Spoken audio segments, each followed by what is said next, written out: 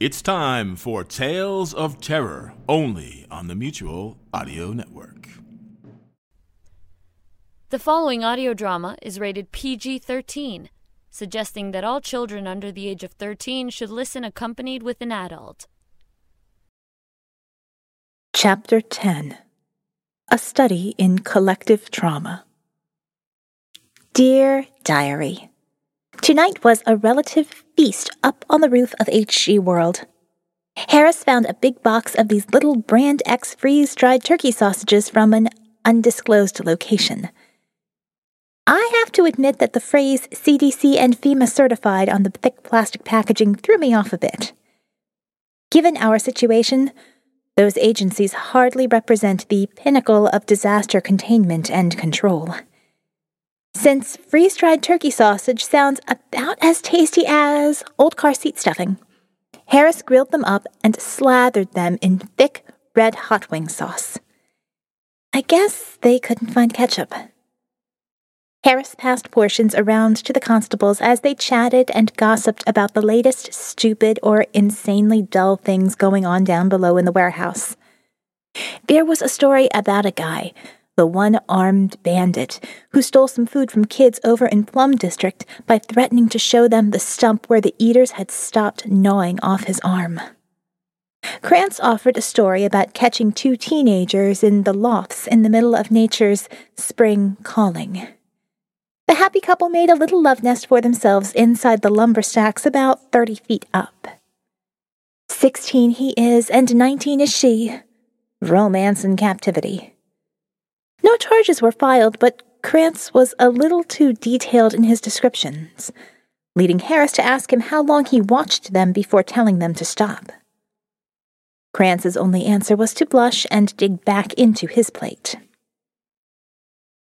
David gave the Eater Mob report for the day, having come off a long shift of staring out into the wasteland. He said he didn't see any new eaters in the parking lot today. I asked why that was notable. David replied that they tracked new eaters like astronomers track, or tracked, asteroids. They looked for clues in new eaters, patches on uniforms, school jackets, even the condition of the body, so they could start to forecast how the eaters were getting up here from one of only 2 access roads to the south. The valley is surrounded by a largely steep and treacherous ring of mountains, so the eaters here now had to find their way up to the Erie Highway bypass to Main Street and up the access road, or along the Forsyth River from along the Susquehanna. It's not unusual, David continued, for an eater or 20 to follow a scent hundreds of miles. Before I could dig a little deeper into how he knows all this, Krantz called boring on the entire topic. David wrapped up the serious part of the evening by concluding that the cold weather was slowing down the eaters, and maybe we could look forward to having just the same 100 or so monsters lurking outside through the winter months. Cold comfort, indeed. Hoping to add a little fun to the conversation, I asked why they don't bring rifles up on the roof and start killing off the eaters. Harris replied that it's a mixed blessing to have them. It's protection from marauders and insulation from other survivors we wouldn't let inside anyway. They'll save their bullets for anyone stupid enough to try to run the gauntlet of wrecks and eaters, or to try to sneak up to set an IED near the doors or loading docks. Before I could probe further, Jeb got his share of dinner, and his warrior poet soul inspired him to describe the dish as bloody stool. Unfortunately, the name stuck. "Would you like another helping of bloody stool, David?" "Why, yes, Harris. I don't think I could get enough of that old-fashioned bloody stool. Nobody makes bloody stool like my grandma." In an instant, the serious world over the edge disappeared. Such is life on the roof. The roof, to many people living down inside the building, is like the penthouse suite, a place only a few people are allowed to see if they have influence or power.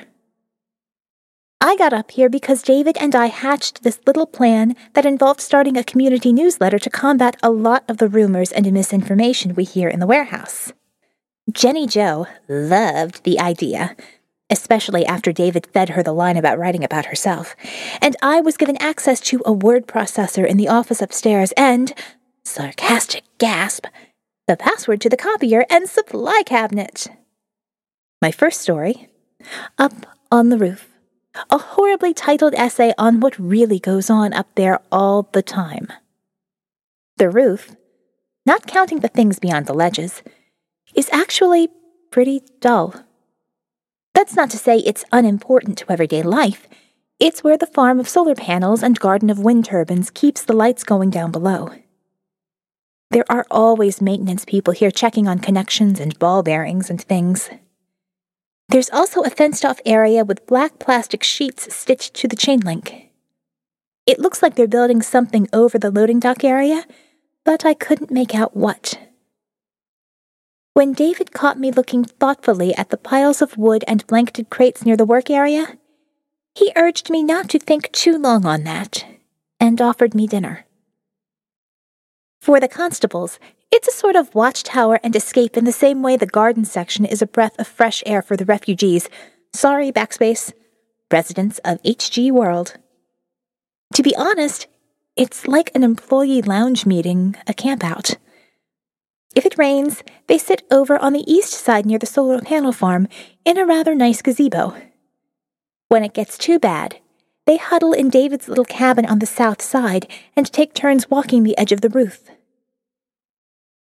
They're looking for signs of a herd coming up on the access road, marauders, other survivors, and sometimes they'll see people who live in the valley between the Western and Coldstone, Cudsucker, whatever mountain the old man on the radio lives on. I had been reluctant to walk up to the edge. For my first hour on the roof, I parked myself on an upturned paint bucket around their little charcoal pit. I tried to ignore anything below the horizon of the building's ledge and enjoy the gray-blue sky and fresh air. Soon, though, talk of the eaters and the groans and bleats that rose with the smell of grilling meat drew me out to see the parking lot on the south side of the building. When I first looked out over the ledge, I wanted to run inside and hide somewhere. I know that's pretty stupid considering we are at least 5 stories above their heads. Even so, when I looked down, it wasn't long before they started looking up. I'd forgotten the sharpest points of their appearance that had dulled over the intervening months. Over time, the ugly reality of their appearance softened in my imagination. I saw rubber latex and stage blood. Seeing them again reminds me that each of them used to be a real human being, and the long gashes and gouges in their bodies are never going to heal but fade, tear, and wear out like the signs out near the access road.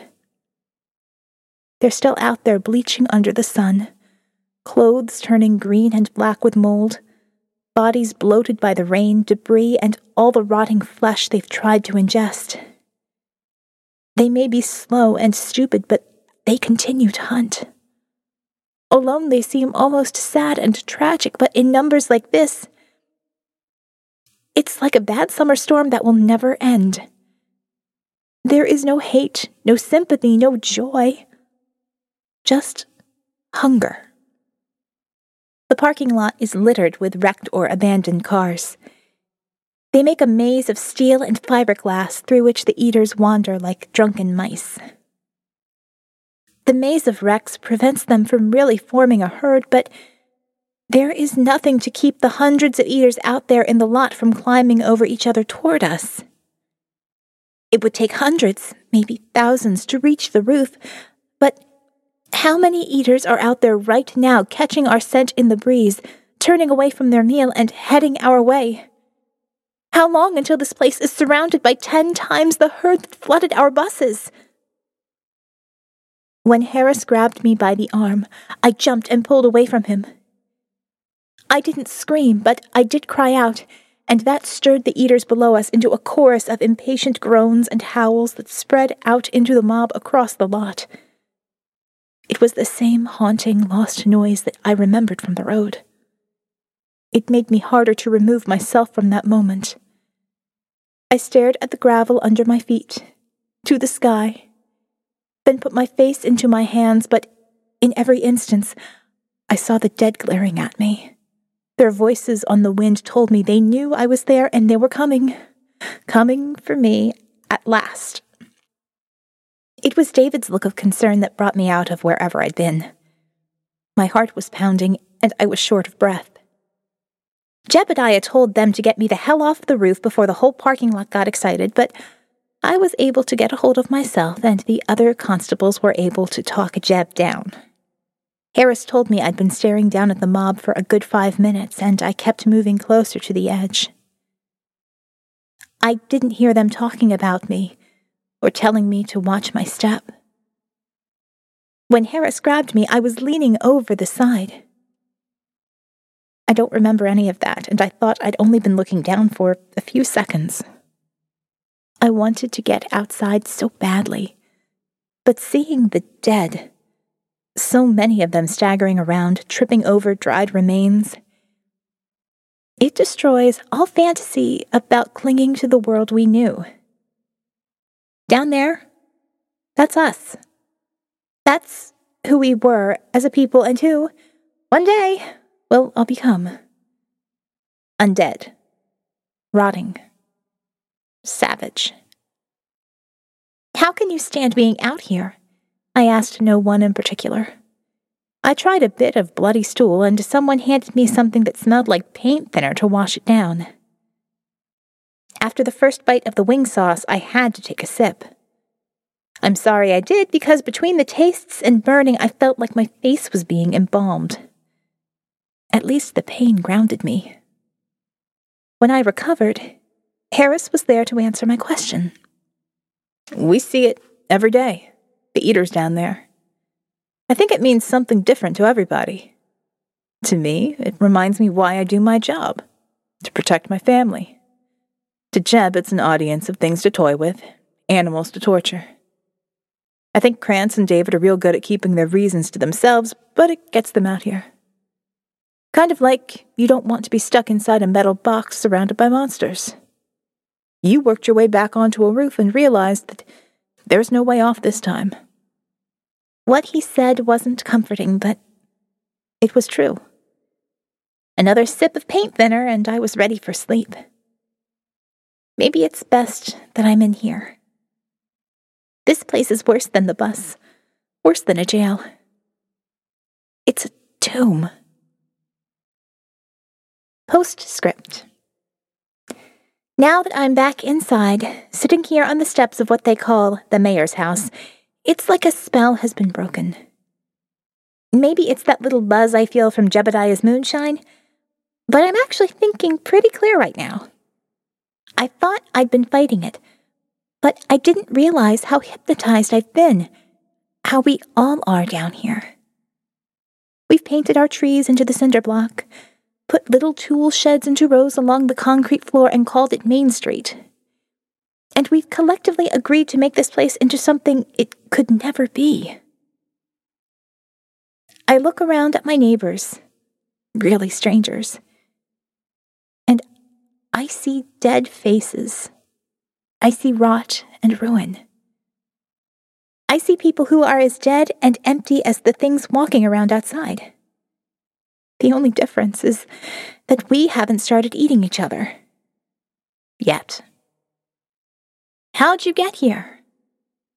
It's a simple question that helps pass the time, but also rides that line of impolite conversation that pulls citizens out of that carefully constructed reality we've built for ourselves. It's that little rule enforced by our collective insanity that implies, "We've always been here, Jill. What is this world outside you speak of? There is no world outside, only death and rot and blood. Hell is outside these walls, so enjoy this earthly paradise while you can, before you become like the soulless eaters wandering around outside." We don't talk about that last night before the steel shutters fell. That's not a law or a rule that gets you a day with Jeb if you break it. I think the collective shame and horror of our experience outside makes it a subject even Jebediah doesn't want to tackle. It's why citizens of HG World are not allowed up on the roof for the most part. It's why the paint department of the store was handed over to a dozen bored people with some artistic talent so they could paint pastures and trees across the wall, and a permanent sunrise in the north, and snowmen on a tropical beach in the west. But it's also why Manager Jack had the Wall of Lost Souls painted over. He didn't want us to dwell on the people we lost or left behind. Even writing their names was too much. And we just agreed to allow those names to get buried under another coat of sunshine and sky. I bought myself a little bit of freedom writing this newsletter piece. I can sit here on the steps of the mayor's house and not attract the attention of the constables. I get some strange looks from the other residents, but none of them have been bold enough to ask me what I'm doing. That's another manifestation of our collective trauma, as my abnormal psych prof would say. If you don't ask any questions, you won't have to deal with anything that might challenge the thin fantasy you've built up around you. A probing question or an uncomfortable answer might come between you and your next meal, or your child's, or your ability to sleep through the night. The mayor isn't home. He's left his massive showroom house and office here in the middle of HG World to work up in the offices. I can see him standing in the skybox overlooking the warehouse floor, with Manager Jack, Jebediah, and some men I've never seen before. They look down over us like the gods on high, waving and gesturing as though it's making their vision reality as they speak.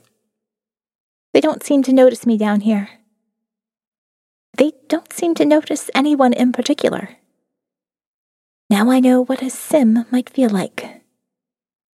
Or a goldfish. Or a sea monkey.